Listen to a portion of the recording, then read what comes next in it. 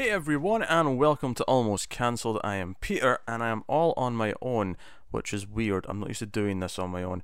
But there was some demand to continue with Sharp Objects, despite the fact that Connor wanted to stop. There's only 4 episodes left, including this one. So, yeah, sure. Let's do Sharp Objects solo, and maybe in future I can do some other things solo. I don't know, but I mean the main format of the channel is still discussion. It's still multiple people, but I think in the odd case maybe we'll do something like this where I can be on my own, and it'll maybe change how it flows a little bit. I don't know, but hey, so yeah, we're going to talk about Sharp Objects season 2. Sorry, not season 2. See, I've already made a mistake. This is the bad thing about starting this sort of thing now. Anyway. Sharp Objects, episode 5, it's called Closer. And so full spoilers for the episode as always, as per usual on the channel. I think my first thing I want to say about this is I'm glad I watched this one. I do think this was actually a pretty good episode for the vast majority of it. I do have to bring a bit of negative criticism into the opening, not because the opening itself is bad, but because there was like a little stigma I had to get over to start enjoying the episode, because the last episode ended with that big cliffhanger where it was kind of delirious, and we did question like how much of what Camille saw at the end of the last episode was real. Was seeing Amma on the road real? Was seeing Amma's body in the shed real? How much of any of it was real? It turns out absolutely none of it was real. None of it. She wakes up in the house, Amma's running around, it's a Colquhoun Day.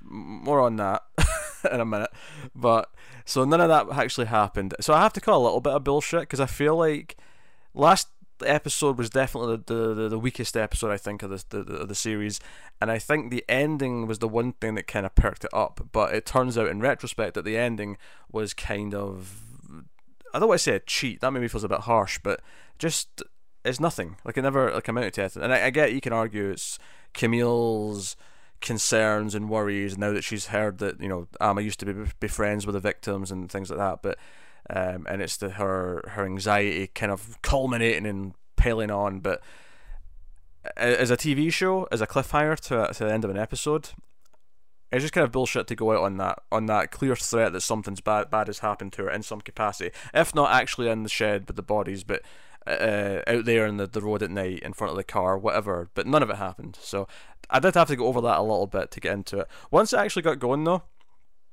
this episode might have a couple of the best scenes of the entire show. It's still true that the case itself, the murder case, isn't advancing a super amount, but I did feel that in this episode the tension in the town, you know, from the case, the tension that's been caused by the case was very much a big factor. So as much as there wasn't much advancement in terms of like, you know, plot beats, if you will, the actual tension was felt in the scenes in the party and the barbecue, and because of that, I didn't feel like it was lacking in the same way that I did last week's was.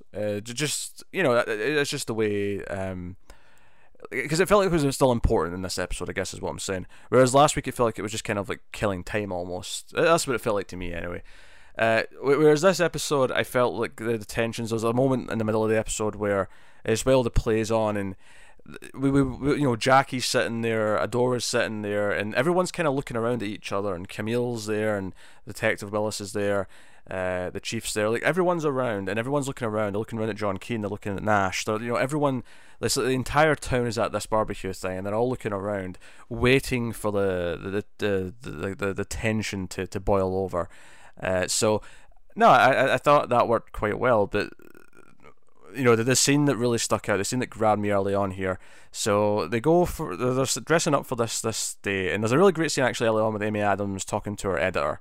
Probably the most touching of a conversation they've had up until this point, where she actually asks him, you know, am I a bad person? She asked for reassurance, and he has to, like, you know, it's felt a little bit paternal here or there with them up until now, but this especially felt like no, he needs to step in and play dad here, and he needs to give her advice. And she's crying over the phone, and it kind of hit me a little bit. And she wants to try and help Amma with the lines. Amma's going to be in the play as this like, I guess it's Colquhoun. I think that was her name specifically from the story. We find out what exactly that story was later, but she's running lines with Camille, and Camille's like, oh, I forgot how creepy this play was. And, you know, Adora just like, oh no, it is what it is, let it go. But And well, I just sort of let that pass at the time in the scene. When I actually found out what the play was and what the story this was that they were celebrating, I then really began to question Adora's comment of just, oh, it's just, it's fine. And actually, Amma brings up that that Adora tried to have something changed, and Camille cracks a almost like a joke where she's like, "Oh, you're a feminist now," like she's surprised that she would in any way like speak against the traditions, regardless of how sexist it might be or how dark it might be. Because when we get to this play later on, the town is celebrating like a Union wife or a wife like of a Confederate, but the wife was a Yankee originally, and the Union soldiers came for her and they tied her to a tree and tortured her, raped her, and whatever else. But she never gave up. She never like gave them the information they were after. So she's seen as a hero, like a town hero in folklore. And then eventually she was saved. But she lost her baby. She was pregnant. So later on in the episode, there's literally this play on stage where Adora is looking up at her daughter playing a gang rape victim on stage. And it's ridiculous on stage. Like they're showing this by having some of the teenage male actors just kind of, shake his butt back and forth. Essentially, this is what's happening, and she's looking up and just like, I don't want to say adoring, and that feels like I'm cracking a pun, but it's just kind of like, man, that's maybe the sickest scene, because Adora has some pretty bad scenes in this episode in terms of like her being an awful human being. After this episode, I officially hate her as a person. As a character, sure, she's interesting. As a person, she is a vile individual. But her looking up and being proud as her teenage daughter is playing a gang rape victim, as if this is something to cherish. It sums up just how batshit insane this town is in a lot of ways, right? And the crowd are all cheering. This is what their day is to celebrate. And Camille points out, oh, my backyard's about to be, infested with Confederate flags, and the editor's like, yeah, use that, yeah, dig into that, like talk about this crap and everything they're into. So that's so anyway, the scene I was getting to is Camille's like, no, you're not, to Camille. Adora says to Camille, if you're coming to this barbecue thing, you're not wearing that. You're going to wear a dress. So it's like, I'm taking you out. We're going to go on a field trip to get you a dress, and it feels like Amma and Camille are almost bonding a little bit until Amma gets the email or whatever that links to Camille's story, which has finally went out. We heard it was going to be published. It took an extra episode than I thought it was going to, but it's finally been published, and she's upset that she's not heard about any of this before, and she's upset that the article implies. We keep hearing that people in the town are reading into it, specifically saying it's either Nash or John Keane. And all it really says, is, from what we hear, is that it's someone local. It's someone in the town. It's not a stranger. It's not an outsider. It's someone in the community. But of course, this community is obsessed with its image, obsessed with how it looks, and because of that, they're offended by this insinuation. Even though all Willis is trying to do is catch the real killer. That's what he's there to do. But they see her as printing this as an offence, and Amma gets kind of pissed that she wasn't told about this. Especially when Camille starts to kind of push about, you were friends with these girls, and she's like, yeah, like a while ago, but I don't like to think about them because I wasn't friends with them anymore when they get killed. But they go out to the store, and Adora picks like 3 dresses and says, hey, try on these, and the employees like taking her to the changing room, and as she's walking up to the changing room, she grabs another dress. Like Camille says, hey, I want to try this one, and it's one with long sleeves, because the one that Adora has picked are all just these like, sort of thin strap dresses, right? So here's the thing that I thought was impressive about all this, before we even get to the meat of this scene, is that even in the build-up, even when they were in the car and like the 2 sisters were in the back seat, and it almost felt that they were kids again. It's obviously Amma's still technically a kid, but like she's an older kid, and Camille obviously is in her 30s, late 30s even. So, but they're sitting in the back seat, and I got flashbacks of being in the back of the car as a kid, being taken somewhere you don't want to go. But the real tension from it was like, wait, she's taking her for clothes shop, and this is like one of these things where this is the sort of thing she has to like be careful about and hide because of her scars, because of her self-inflicted wounds. This is the sort of thing where she has to be very personal. She's worried about what someone might see, And of course, that's just highlighted by the fact that she picks another dress that does have sleeves, that does have, more of a covering, basis, whatever you would call it. And she gets in the dressing room and she takes off her top and she's got scar. She see all the words and stuff, but she feels very vulnerable. And I connected to this in a very weird way, actually. This, I mean, I don't have anything like this specifically, but just the idea that there's something that you don't want anyone else to know, and there's maybe a subject or there's a place you could go that might bring it out, that might bring the fact that you can't do something, or might bring the fact that you can't, I don't know, whatever it is, right? I connect to that really well. I can't even think of an example, and even if I could, would I want to share the example? I don't know. But, it's like, I hope that doesn't, that can't come up. I can't be a part of that conversation, because then I can't hide the thing that I'm trying to hide, right? I think we've all probably been in that situation in some way. It's very easy to not be suspicious about something if if nothing ever comes up that leads to it. But this is like in the danger zone. This is in the area where her exact problem might come out. And then, of course, it turns into a proper horror scene where her actual shirt that she's got up in the door gets taken away. Adora is the one who takes it away. And then Amy Adams is in there. This is some of the best acting of the episode, is Amy Adams begging for her clothes back over and over again. And Adora deliberately kind of ignoring her and just sort of saying, put on the dress. To the point where, in a moment of defiance, Camille just opens the door. She doesn't put on the dress. She just opens the door. She's in her underwear, and Emma's standing right there. I mean, because the bit that hit me the most when she was saying, "Emma, go and wait in the car," and she says it like 3 or 4 times. She really keeps saying it, and she's determined to get her to go, and then she won't. And then she's like, "Well, if this is what you want, I'm going to do it." And she opens the door, and Emma sees it all.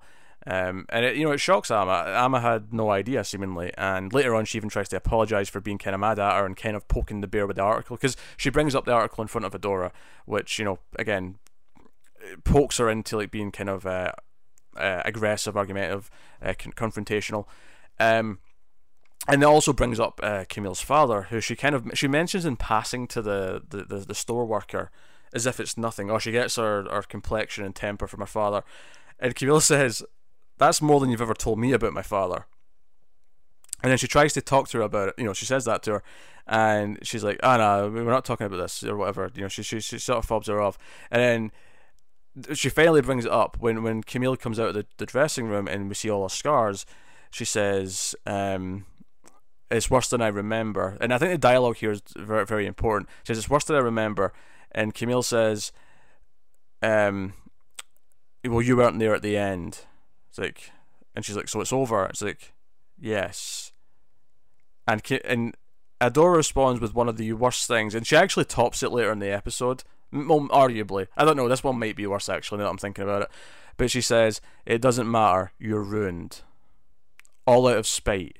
And then she says that was your father. He was all spite. That's what you took from him. So, the idea of her saying, "Well, it doesn't matter that you've gotten better. You're a lost cause. You're ruined." That is one of the most hurtful things that you can say to anyone. Never mind your own mother saying it to you.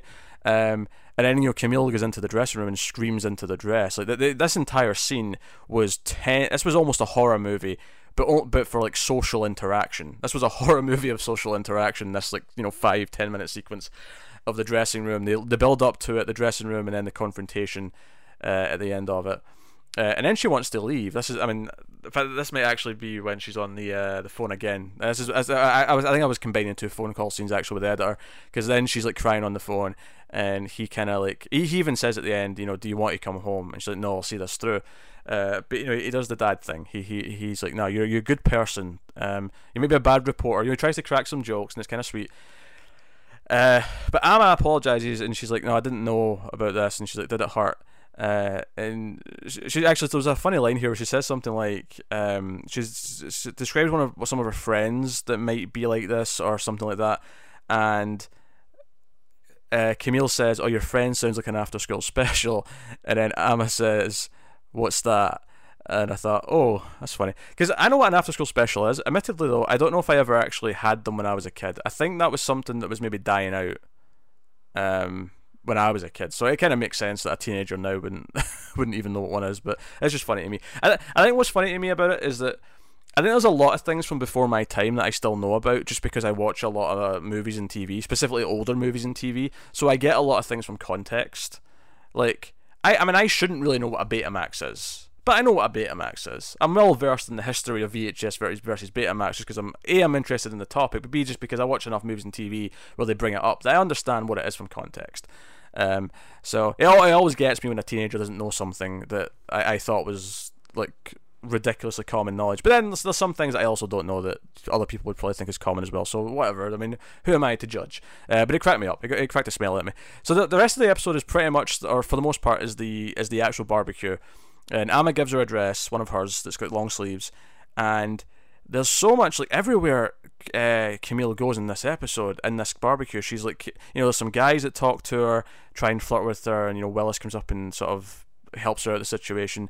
There's the friends who, they're like quite little flashback shows where probably they were cheerleaders when she was a cheerleader, and they clearly look down upon her. It's, you know, it's got that fake friendly thing going for it. The guy who's playing the piano and arranged the play is seemingly the head football player that was in the, you know, in the childhood sex scene with Camille in the woods. He was one of the football players, and he tries to like talk to her and says he was thinking about her a lot. And but just the idea that he's the one who arranged this play that's about the town history, celebrating this woman who survived through gang rape, and how he's like, you know, he's just playing piano, he's being cheered for like arranging this, but he also committed this act. You know, I mean, again, as consensual as it may or may not have been, they're underage, and you know, it kind of like, again, it goes back into the sickening kind of like, what does this town value? The idea that he probably thought this was okay to an extent because the town celebrates shit like this. It really like calls into question the corruption of the town. They think they're this perfect little community, but they are promoting some dark shit with everything they have. I mean, obviously, on top of the fact that they're just, you know, flying Confederate flags around and, you know, celebrating the South and all the rest of it. Which happily Willis points out, cracks some jokes at the expense of that, which I did appreciate. I needed a window to, you know, someone to act as a window to like call out the Confederate celebration, if you will. So, you know, I need some character that I can bond with in that I can root for. So a couple of little notable things I want to mention here. Obviously, there's a lot of tension with Nash and John Keane. And obviously John Keane's girlfriend's another one that comes up to Camille. She's constantly being like grabbed and talked to like from every direction. Another really great tense sort of section was when Adora takes Willis into the house, and then it feels like Adora's like playing the game here. It feels like she's making sure that Amma's somewhere and that Camille's elsewhere, and she's probably going to tell him about her scars and, you know, almost try and sabotage the relationship before it can begin.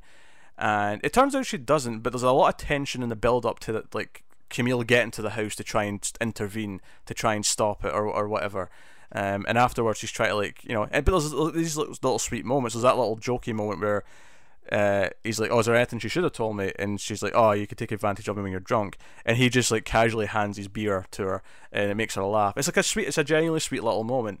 They actually have some chemistry that's building here or there, which is nice to see. And this is such a otherwise dark and seedy world that this show kind of gives us. But so yeah, we get to the play, and obviously I want to point out that the kid who claimed that he saw the woman in white steals a bottle of beer or something at one point from one of the stalls, and then later on at the end of the play we see that Nash and John Keane, like Nash has attacked John Keane and he's on top of him. He's like, oh, you killed her, and he's fighting. So obviously everyone, you know, Willis and the chief go up and grab him and break it up. But as this is happening, you see the kid who stole the beer and said that he saw the woman in white. He's running away from that general direction, and he runs into Keane's girlfriend and then keeps running. Now I don't know how important that is over, you know, in the grand scheme of things.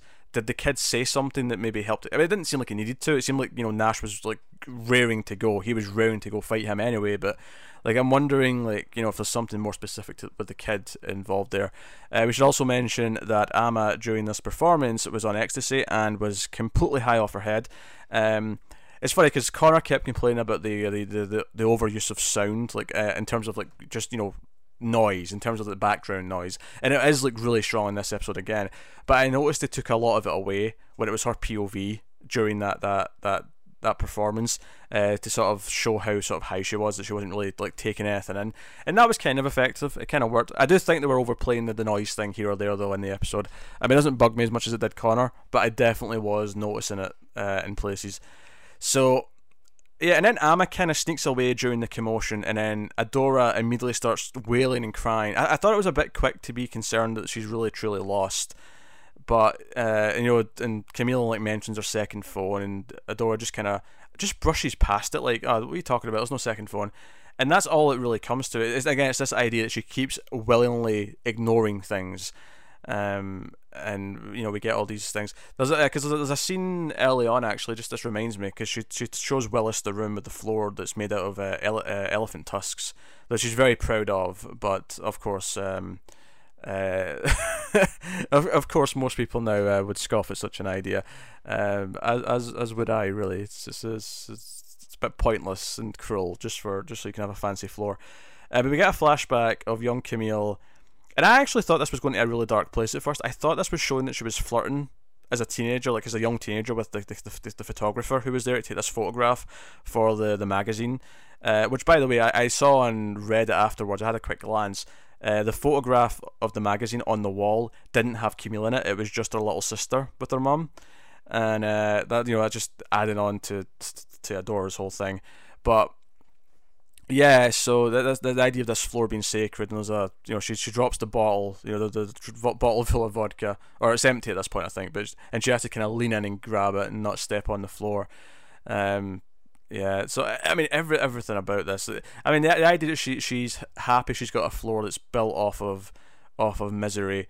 I mean hell, I'd kind of describe the South as kind of in that lines as a whole, but she like yeah. So they go looking for Amma, and they do find her relatively quickly. They find her in the shed. Camille does it specifically, and they bring her back, and she's in bed. And it's after this where Adora like asks Camille to go out for a drink on the porch, and they're sitting out there, and it almost feels like for the first time Adora might be honest and genuine, and she is honest and genuine. Unfortunately, the honesty that comes out of her mouth is really hurtful. She's like, you asked about your father, that spite, that coldness, that distance, that's where you get that from. You were born with that because you came from him, and that's why I never loved you. And I hope that's a comfort to you. I never loved you. I hope that's a comfort to you. So I think "you're ruined" might be worse actually, if I'm really thinking about it. At least for I don't know. It's debatable. You can go either way, but this is equally in the same. It's in the same ballpark. How awful this statement is, and I think the acting here. I mean, I think obviously, Patricia Clarkson's doing a fantastic job as Adora.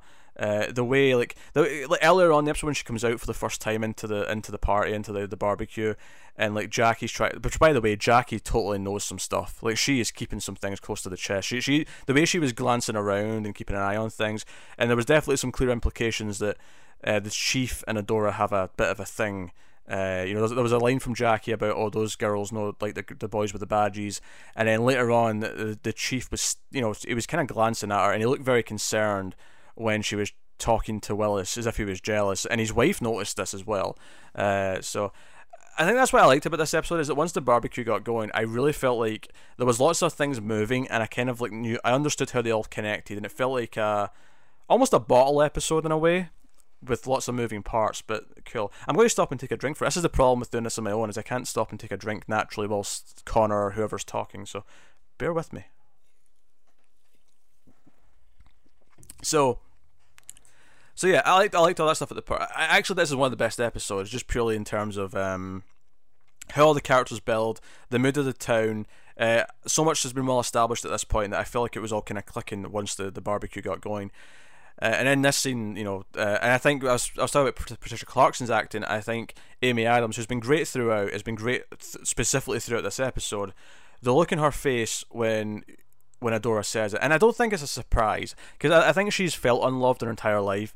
I don't think it's a surprise that Adora feels this way, but I think there's still a shock in actually hearing her say it. Like it's like this, confirmation. This confirmation that she never expected to get. So I think it's a real mix of emotions. I think there's the pain. I think there's almost relief probably mixed in there somewhere. And she goes off to Willis, and we end the episode with a very explicit sex scene. And I think Camille, Adora also said to Camille, he's going to find out when you get close. And Camille responds to that by saying, "Oh, I don't get close. That doesn't happen."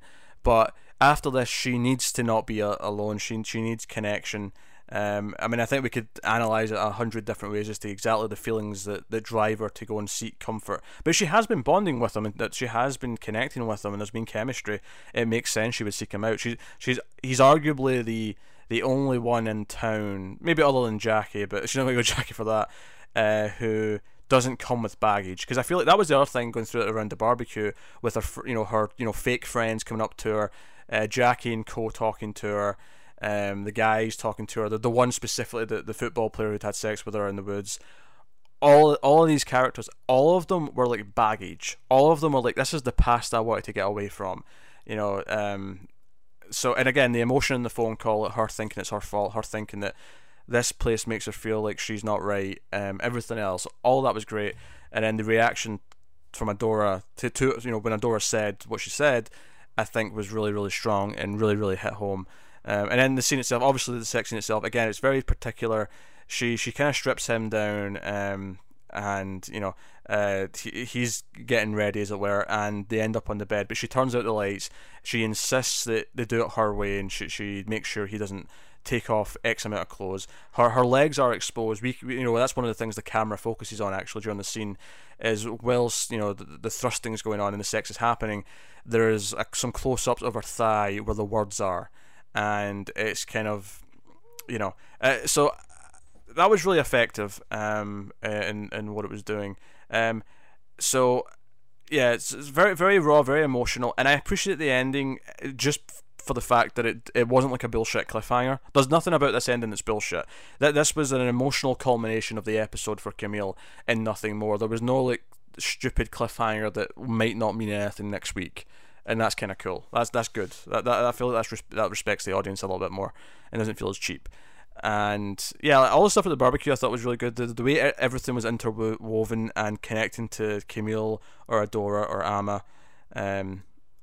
was really good. The idea that for a second on the porch, I almost thought that Camille might give some advice about Amma, like, hey, as someone who was messed up as a teenager, as someone who went through a lot of stuff, maybe I understand why she's acting out like this. And again, Adora just kind of like flippantly goes, she's just been a teenager. She'll be fine. Leading to disaster is what I'd say. This is all leading to disaster, and I think it's going to blow up by the time we move further on. So yeah, and we'll see. We'll see where it goes in terms of like who the killer is and all that stuff. There wasn't much to sort of go on in this one. Obviously, we had some red herrings last episode, but we'll see. So no, I thought this was a solid episode. I'm kind of glad I watched this one. I thought this was easily one of the best, maybe even the best episode of the show so far. It felt very focused. It felt very tight. Everything felt like it was popping based on the build-up that we've had in the previous episodes. So it was just the first couple of minutes I had to get over the fact that the cliffhanger last week was just bullshit. But once I get past that dressing room scene, the scene in the porch, and then generally the whole barbecue, to be honest, like the tension as it was building and people were looking around was really good. So that is episode 5 of Sharp Objects. I will be back next week with episode 6, Flying Solo, so look forward to that. And let me know how if you thought this was okay. If you're used to watching this channel as with 2 of us or 3 of us talking about something, if some solo things here or there would be would be a cool idea and would be appealing, let us know especially if it means a few more things get covered that otherwise wouldn't. But hey, so that is that. If you want to support the channel and support everything we do here and keep more reviews and stuff coming, head over to patreon.com/MailFuzzTV, and you can support us over there for as little as $1 a month and get some bonuses for your troubles. Of course, if you can't do that, don't feel too bad. You can like, subscribe, comment. All of that helps. Turn off ad block. Watch the ads on YouTube. Let them play. All of that helps. It really does. So thank you very much for watching. Get us on Twitter at mailed_fuzz for channel updates. You can get me personally on Twitter at Wibble89. But otherwise, that is us. So thank you very much once again for watching or listening. I always appreciate it. Keep watching TV, guys. Have you got any vanilla?